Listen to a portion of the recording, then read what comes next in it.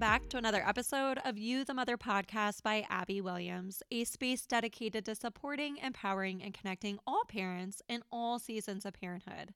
You can find more supportive content over on Instagram at You the Mother, and be sure to check out youthemother.com, where you can reach out to work with me one-on-one, sign up for my group coaching, or become a member of my Healing Book Club. This year, we will read a new book each month, discuss it throughout the month in our exclusive private Facebook group. You will gain access to additional resources that I provide throughout the month, and we end each month in a virtual book club session led by myself. I am so excited to be spending this year reading, learning, and growing together. And I am excited to be welcoming on Dr. Judith Joseph this week on the podcast. Dr. Judith is a board certified psychiatrist, and she is currently conducting the first of its kind research study in high functioning depression in her laboratories.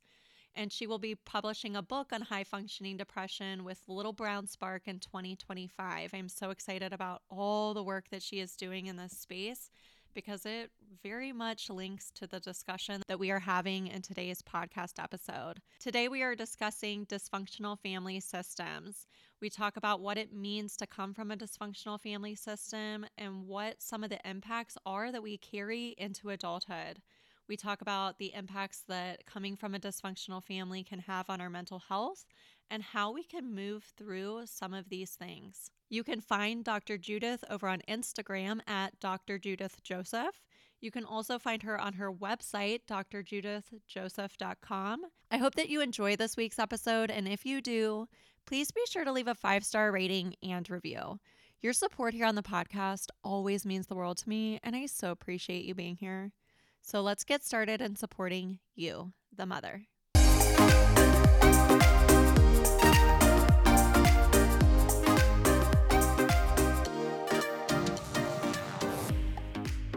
Dr. Judith, welcome to You the Mother podcast. I am so excited that you are here joining us today and talking to us about some of this dysfunctional family stuff. A lot of the people in my audience is navigating this journey of how to bring our childhood wounding and our dysfunctional family things into our current parenting life, and it just feels like a lot. So thank you so much for having this conversation with me. First, tell my listeners a little bit about yourself. Well, thank you for having me and for reaching out over IG. So I'm a psychiatrist, which means that I have a medical degree. I can prescribe medications, but I also have a therapy practice. And most psychiatrists are trained in therapy and medications, but many opt out of, doing therapy every day just because the demand for psychiatry is so high that you want to help as many people as possible.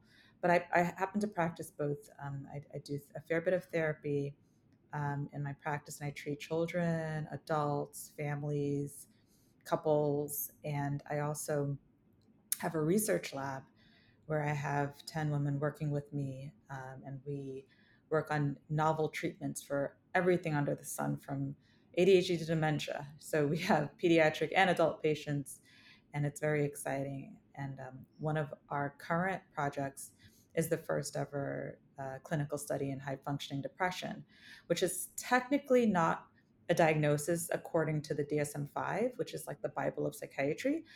But I believe that it is an area that is really underserved. And I think that people tend to focus on those who have depression where they're not working and they're significantly impaired and they appear to have like major deficits. But the majority, I think, of people who have high functioning depression and who identify as having it, they're like out there working every day. They're the It's mom taking me. care of like the 4 kids, Yep, yep. Yep. right? They're the rock of the family. They're the ones who never get to show any weakness. They're go, go, go, go, go. And when I started putting content out there over TikTok, I was just surprised. I remember the day I put it up and I got like my team. They were like, "Check your TikTok," and I was like, "Why?" I'm with patients. No, you got to check it. Like it went totally viral because people were like, "Oh my gosh, that's me. Are you watching me? Do you have a camera in my home? How do you know that this is my day?" And I thought, okay, it was just like a fluke. Like, I did one trending video, maybe like the next one won't hit. And they just kept hitting and hitting. So I was like, there's something about this. I should start researching this. And that's how I started studying Yeah. it. Yeah, it is me. Cuz like I've been in therapy pretty much my whole adult life, and the current diagnosis that my therapist is working under is like an unspecified depressive depression diagnosis, because like you just don't check the boxes for a lot of like the criteria for a lot of these different diagnoses, right? And like, you're describing me like I'm the mom of hmm four, I'm working, I'm doing all the things, right? And so outwardly, I think so many of us look like, oh, that she doesn't struggle with hmm depression, she doesn't struggle with Right. anxiety, she doesn't struggle with, Yeah. childhood trauma stuff. Mhm. um but I think a lot of us just got really good at masking, maybe. I don't know. I know. I'm glad you said check the box Yeah, because in my research yeah, practice, we literally have to check a yeah. box. So like there's something called a skid or a mini, and they're these thick assessments and we have to go through them quickly. They're recorded. Some of them are video, some of them are audio only. But you literally have to check a box. And the box that went unchecked a lot was, is it impairing your functioning? No, I'm actually like doing well. I'm killing it at work.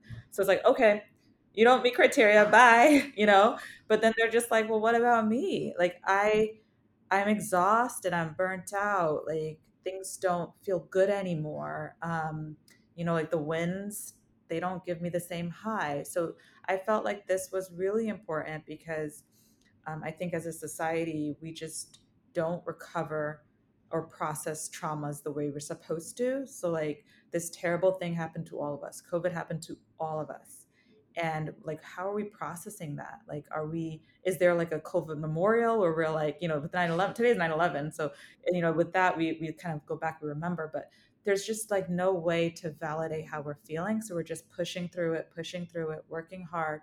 We don't slow down, but something's got to give eventually. And I do think people with high functioning depression eventually develop depression where they become impacted in terms of their functioning, or they self-medicate. And we've seen a lot of binge drinking, a lot of marijuana use in adults over the course of the pandemic, or they physically fail, like so they may have these physical breakdowns or severe symptoms that go unexplained. Something's got to give, or their relationships fail. We see the divorce rates going up, something happens. And with our kids, we talked about this a little briefly before. High functioning depression is not contained, it is super contagious. So if you're high functioning, your kids are going to be that way likely because they learn their behaviors from you. And then there's those traits, genetic traits. So, like, the mom in my practice who has her kid in like a million things and she's running a mile a minute, like it's contagious. So, it's really important to take a step back, reflect, and examine this because you're impacted, your kids are impacted, and you likely learned these from your parents. So the cycle doesn't stop unless intentionally break that It cycle. really like kind of leans into some of that generational stuff. Yeah, hmm yeah. So let's kind of talk about dysfunctional family systems. A lot of my audience is navigating this dysfunctional family system stuff. What does it mean to have a dysfunctional family? How do we know if, like, is it that bad? Is it not that bad? I feel like a lot of us tend to self gaslight, like, I'm the crazy person. hmm Maybe you've been told that you're the crazy person, you're too sensitive, you're too dramatic. And how do we know that, no, this isn't not healthy? What's happening here? there are a lot of ways to know, but I think that it can be a bit tricky if there's no outright abuse, right? So like a lot of times people will say, well, I wasn't hit as a kid, or no one called me names. I had everything. I had a comfortable life. I always had food on the table. My parents said that they loved me. But when, especially my clients, when they come to me and they're like, I feel so stuck, like, and the stuck could be like, I'm not getting into a relationship that is healthy, or like I find myself keep on like chasing after the same type of person, or I find myself in these friendships where I'm drained and I'm not like, I'm taken for granted, then I take a look back and I say, okay, let's like go back to your early relationships. You know, attachment is really big now. Like, did you feel as if you had consistent, attention? Did you feel as if you were praised, but then not devalued? Like, did you feel as if you didn't know if a parent was going to be there for you or not? Was that anxiety there? So you start to like ask these questions. And then what you do end up learning is that there were these subtle ways in which families were dysfunctional. And, there's this whole body of literature about the good enough parent. A lot of my clients will say, no, like, it was the opposite. My parent was on me like white on rice. Like they were like, "Arr." And I'm like, well, let's take a look at that. Because in a lot of these families, that type of parenting, what we call helicopter parenting, is also dysfunctional, right? So I think it takes us looking back at behaviors that led to certain feelings in our body, and that's why it's important for me to help my clients name their feelings. It sounds like so loosey goosey and fluffy and like kumbaya, but it's so important to be able to name your feelings, because when you can name and identify your feelings, there's less confusion. And the human brain is afraid of the unknown. So if you don't know how you feel, then how do you know what to do? And so I'll ask my clients, how did you feel in your childhood? And a lot of them will say, well, I really didn't think about that, or like I blocked it out. And let's go back a little further. Why did you block it out? Well, a lot of times I felt anxious. And I wonder what was the behavior around the anxiety. And then you find out there were these themes. And then it's like, oh my gosh, I thought my childhood was perfect, but it Right, wasn't, right. I think that that's a And lot of us. not to fair. Yeah, Yeah, it's most yeah, of us, I would yep, say. But I think it's not anything to go back to your parents and say you did this and that, because I think that's where it gets tricky. Like, you don't want to necessarily go in with that mhm, attitude. You do want to go in with the empathy that maybe you didn't yeah, get, right, right? So you may want to, if you feel in that space, or your therapist thinks it's a good idea for you to confront people, use empathy and say, I've been working with my therapist and I've uncovered these things, and I just wanted to know if we could talk yep, about it, right? You don't want to necessarily go back to that parent or sibling or caretaker and be like, oh my gosh, this is why I'm like this, because you're not going to get the outcome that you right, desire if you go about it that way. right, right. Um, so I think that, when you're talking about some of these dysfunctional things that weren't, glaringly obvious. I think that that's so many of us, right? Where maybe Mhm. just like the emotional neglect a little bit.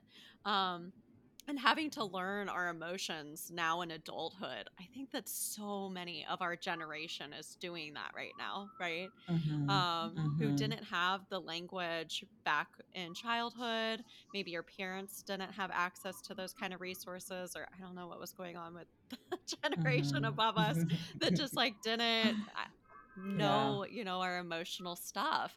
But if that is you who is now an adult in therapy, learning how to navigate and name your emotions, you are not alone. You're not. And, So and it's many of us are actually doing that. proven by Yeah. science, right? Like, I recently read an article by McKinsey, with a very large consulting firm, and they do a lot of psychological research, behavioral research. And they were looking at generations. And, what they found was that the Gen Xers were super like capitalist. Like, if you ever watch those 80s movies, I loved the 80s movies with the shoulder pads and the power suits. It was all about how much you made, what you were driving, were you a part of the country club, like it was pervasive. That was the goal, right? But if you think about it, when you focus on the materialistic things, you don't really do a lot of self-reflection. So what you saw then was, okay, you saw a lot of heart attacks, right? You saw people having heart disease. You saw people being excessive at the gym with those workout videos. You saw a lot of that. But then as you go into like the younger generations, like the millennials, there's the age of the internet. So they're, oh, if you're feeling anxious, you Googled it, right? And you're like, oh, anxiety is caused by this. Oh, and this can happen and that. So it was like the age of information and enlightenment. So they just have a very different approach. And then the Gen Zers, like, forget it. They not only have the information, but they have, you know, parents who are also informed, and they have less stigma. So they're open to sharing, but they're also not going to let you get away with making mistakes out of ignorance, I right? They're love like, well, it. you should know I love better, it. you know? I'm here for that generation, honestly. I love it. Yeah, Seriously. I think that they're So cool. yeah, don't feel like you're Yeah. alone, and you know, like, think about using empathy, the empathy that maybe you didn't get. Mhm. So like when you're approaching the older generations, like think about that, and how, you know, before them there were the baby boomers, where forget it, for feelings, don't even bring feelings up. You know, you're alive, you're not a more, you have it good, right? So just like use that empathy when you're approaching the different generations, because you know, they just had a very, very different experience. And if they are open to learning, then use compassion with them. The ones who are not open to change and learning, then, you know, then you got to think about the boundaries you need to set to protect your peace. But when people are open, use it as an opportunity for like generational growth, because you could actually help your parents and your grandparents grow when they're Yeah. open. Yeah. Are you seeing that a lot? That these generations are open and willing to have some of these conversations? Or are you seeing it more the opposite way where no, we're not going to talk about Bruno? I see it both Yeah. ways, and I do think it's obviously more easy Mm, when you have people who are open. 100%. It's so much more Yeah. easy. It's like, but then the more commonly I see it, that people are stuck in their ways and they don't want to change. Um, and you know, that's to be expected, because you know the human brain is afraid of the unknown, and change is hard. And so I think that when you do find yourself faced with, you know, older generations, it's important to remind them that we're not against each other. We want the same things. You know, similar to in couples therapy, you use the analogy of like the boat, right? We're not in boats sailing in opposite directions. We're in the same boat. We want the same thing. We're just somehow we're not getting to the point where we're communicating where it seems like that. So I think when you remind older generations that, listen, we want the same things. Sometimes you don't, though. Sometimes you don't want the same things, but in many cases you want the same thing. You want to have a cohesive family network. You want to see each other thrive, to grow healthily, you know, and so keeping that in mind, that you want the same things, it allows you to be more patient when someone's not growing at the rate that you want them to, or that you feel they should be growing at, or at the rate that you're growing. And so I think that having that in mind, that if you do have someone who's at least willing to see it that way, um, you know, you'll be more patient, Mhm. and at least it'll cause, I think, less anxiety within yourself. Yeah. Yeah. I wish that it was always like that.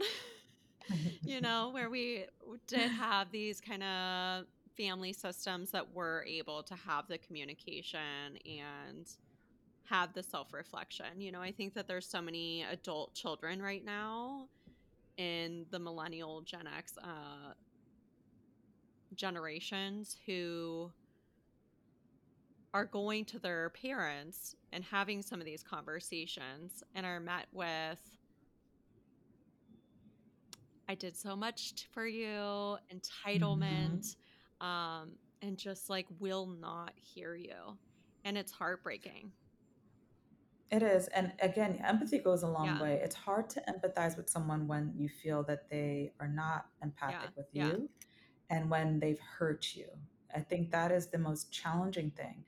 And when I deal with these dynamics with my clients who are in relationships, both romantic or familial or friendship, with someone with a narcissistic point of view, it's really difficult to empathize with someone like that. And what I would say is that projection and understanding projection is very important, because when someone's guilting you and they're projecting all that guilt onto you, imagine if they made you feel that guilty. Imagine the guilt that they feel, right? And like, people often forget that, you know, projection is simple, but it's complex at the same time, because relationships can be seem simple, but they're very Very complicated on the complicated. I underlying. agree. I Hmm. agree. I know. I have been estranged from my mother for 4 years, and there just wasn't. the ability to get there and have those kind of Mhm. conversations. But I feel like, especially with my therapist hat, I'm able to really objectively see her and just like the limitations and the why we can't get there. And that there's just so much unhealed trauma there, you know? And it's just heartbreaking, when you have some of these situations that it's just healthier not to have a relationship. Mhm. And, Mhm. I think that we can, though, have, even if you're on this journey alongside of me where have gone no contact, there still can be empathy and compassion and Mhm. wishing you well from afar, Mhm. and Mhm. yeah. Definitely. Micro doses, Yep. right? Like, I will not be able to be in the same room with Yeah. you ever, or maybe at one point like, down the Yeah. line, but I can send a card. Yeah. There are different things that, depending on the relationship, people can do. Um, I can love from afar, or I can be in contact from afar, right? So, like, no contact for many has very many different definitions, and you got to find the one that works for you the best. But I do think that understanding that such intense narcissism comes from such deep insecurity and deep pain allows you to at least have that, sense of safety that it's not you, there's nothing you could have done, and you feel comfortable with the relationship that you've put in place, the boundaries you put in place, because it's not you, and that pain is something that existed before you exist, that you were in existence, right? And I think that can be somewhat comforting. It doesn't take away the pain completely, because that is very painful, having someone that is supposed to be a positive attachment figure in your life, you know, cause so much pain. Um, but at least I think it provides some form of It comfort. is really important, I think, to get there of it's not you, Hmm. right? That's really important. I know I saw like a clip of one of Brene Brown's stuff where she was talking about how narcissism is the most shame-based personality disorder. Hmm. Like, Hmm. yeah, just very similar. Dr. Judith, do you feel like in all your work that you're doing with this high functioning anxiety, depression, PTSD, do you feel like this stuff stems from some of these dysfunctional family systems and our childhood things? Or do you feel like you're seeing that these are caused by others?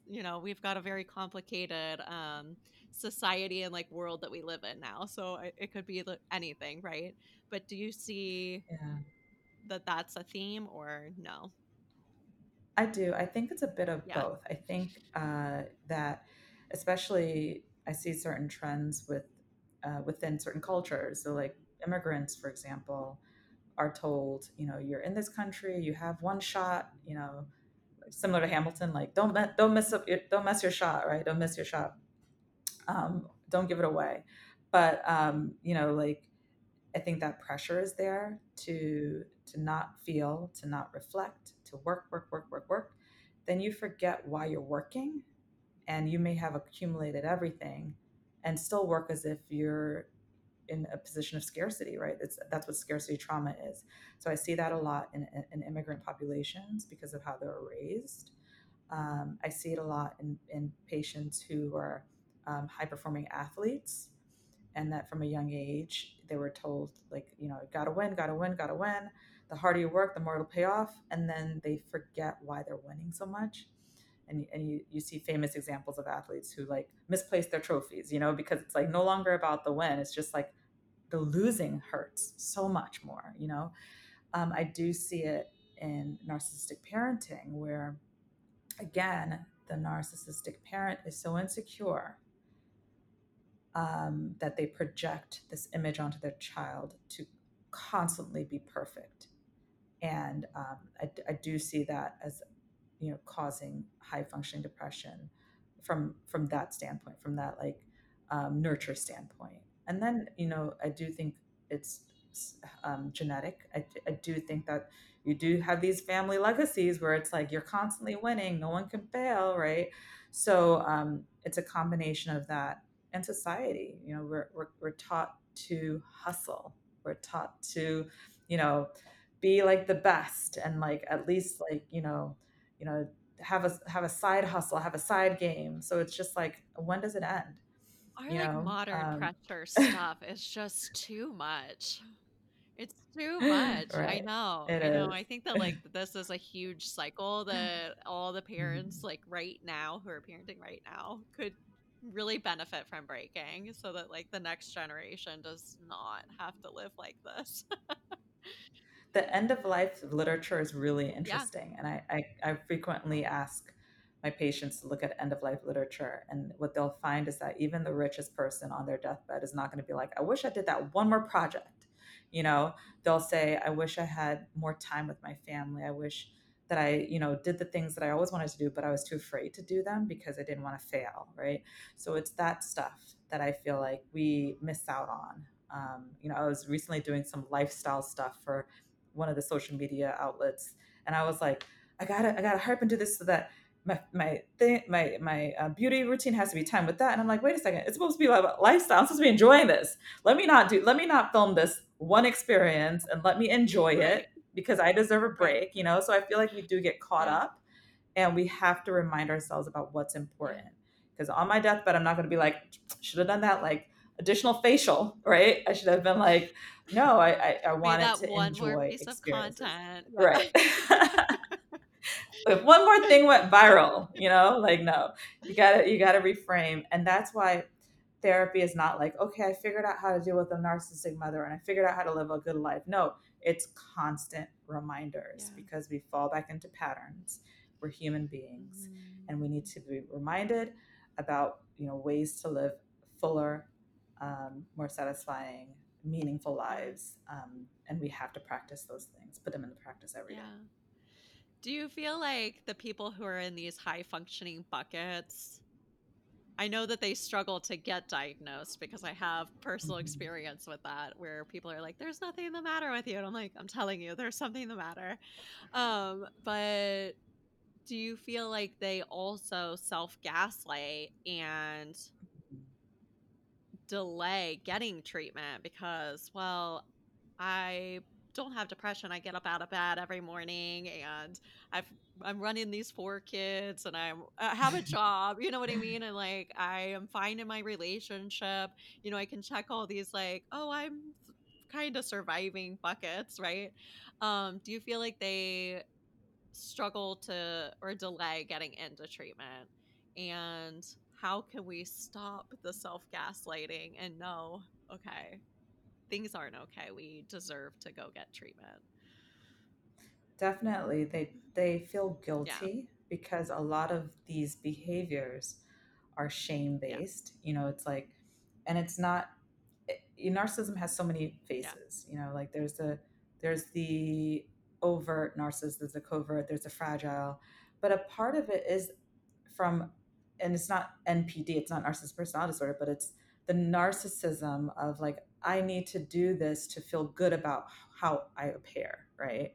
So it can be somewhat narcissistic to work that hard, to be masochistic, because it's like, well, they depend on me, and like, what is my, how would I feel about my ego if I'm not doing all these things, right?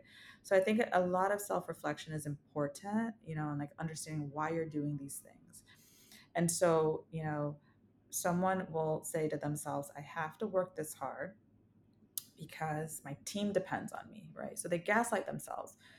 When, if you didn't work that late one night, your team would have been just fine. But you tell yourself what you need to buoy your self-esteem and your ego, right? So that's where the self-reflection really comes into play in therapy. Nothing replaces one-on-one therapy, right? Nothing. Yeah. Like, social media is helpful, podcasts are helpful, books are helpful, but nothing replaces that one-on-one reflection, right? And that work. But that's where you say, okay, am I just telling myself this so that it justifies me missing out on the real things, skipping out on the real work, just to keep on this like really dangerous cycle, right? That will lead to burnout and exhaustion and eventually probably depression, right? So like, ask yourself, I tell my clients, do you feel full, fed, and satisfied? And if it's a no, then something's up, like, so whatever it is that your mantra is for your litmus test, your personalized test for when you're not feeling the way you should be feeling. Why do you feel that way? And then you'll find that you're gaslighting yourself.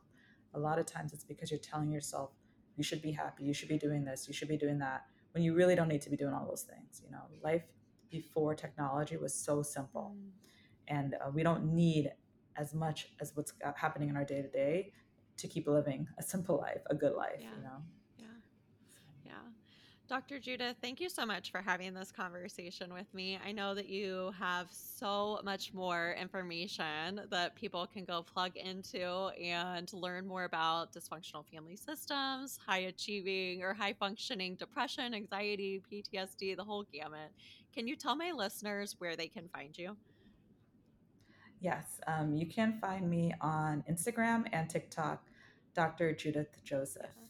So, and thank you for Yeah. having me. This was a lot of fun. Perfect.